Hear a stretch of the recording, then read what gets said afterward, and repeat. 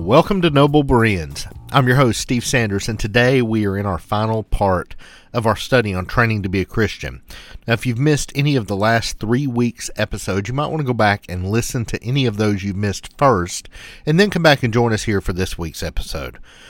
Today, we're going to begin by reading from 2 Timothy chapter 4, beginning in verse 6, and I'm going to be reading from the Net version of the Bible today. For as for me, I am already being poured out on the altar. Yes, the time for my departure has arrived. I have fought the good fight. I have finished the race, and I have kept the faith. All that awaits me now is the crown of righteousness, which the Lord, the righteous judge, will award to me on that day, and not only to me, but also to all who have longed for him to appear. Anytime we go through a major sports event of any kind, there are winners and losers to that event. In the Olympics, in particular, there are lots of stories of people who medaled and people who didn't. There are records that are broken, and there are moments of sadness. Sometimes medals are even taken away, and sometimes we even see poor decision-making that disgraces some otherwise admired competitor.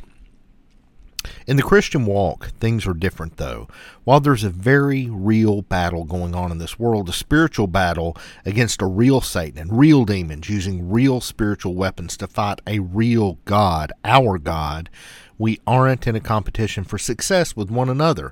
We aren't competing against other Christians to see who can knock on the most doors, take on the most roles at church, or even lead the most people to God. The only competitor you have in your life in this sense is your own sinful nature. Just to be clear, this is not saying that there's some sort of scorecard of good versus evil in your life determining whether you're going to be saved or not, but it is saying that each and every day the light competes with darkness, and each and every day one of those wins.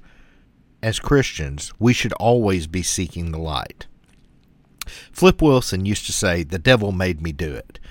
Many of us as Christians use this as a crutch to not seek holiness or to keep the faith, as Paul speaks about. This crutch is a lie from Satan himself, in an effort to keep us from glorifying God in our lives. That doesn't mean we won't have challenges. The inner conflict is very real. A really good description of this inner conflict can be seen in Romans chapters 7 and 8. Which would be a good Bible study all on its own. There's a lot of meat to chew on there. Today, though, I want to point out just one of the points Paul's driving home in this passage. And it can be found in Romans chapter 8, verses 12 through 14. And again, I'm going to be reading from the Net version. So then, brothers, we don't owe a thing to our old nature that would require us to live according to our old nature. For if you live according to your old nature, you will certainly die. But if, by the Spirit, you keep putting to death the practices of the body, you will live. All who are led by God's Spirit are God's sons.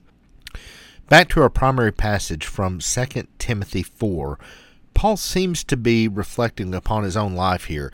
He's referring to his life, his actions, as a drink offering.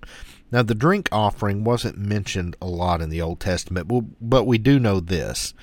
It was entirely God's, not to be partaken of by anybody else, either the giver of the offering or the priests. As such, Paul seems to be saying that his efforts are not his own, but they are God's, dedicated to God. Paul then acknowledges that he has fought the good fight, finished the course, and kept the faith, which I think in some sense is like a saying I heard years ago: no excuses, no regrets. Paul lived out his faith. He pursued God with passion. Even so, he knows that it is because of Jesus, not his accomplishments on earth, that he has a crown of righteousness awaiting him. And that's just like the rest of us who have accepted Jesus as our sacrifice. Paul's words to us are an encouragement to fight the good fight, to evidence our love for God through our actions, to pour ourselves out as a drink offering, dedicating to God everything we do. When we depart from this physical life and become more alive in our spirit selves, we will in essence then run the victory lap and be crowned as victorious in Jesus. Now it's time to put all this into practice, though, to live that life that we are expected to live. Next week, I'll be back with another study. If you like what you're hearing, let me know by leaving comments or by rating the show on whatever podcast platform you're listening on. It really helps out. And be sure to share the podcast with those you care about. And remember, you might even have to show them how podcasts work. Also, join in the conversation on our blog or on our Facebook page. You can find links to both of those in the show notes. And then finally, join us again for our next episode. Until next time, love like Him, live for Him, and reflect His light into this world.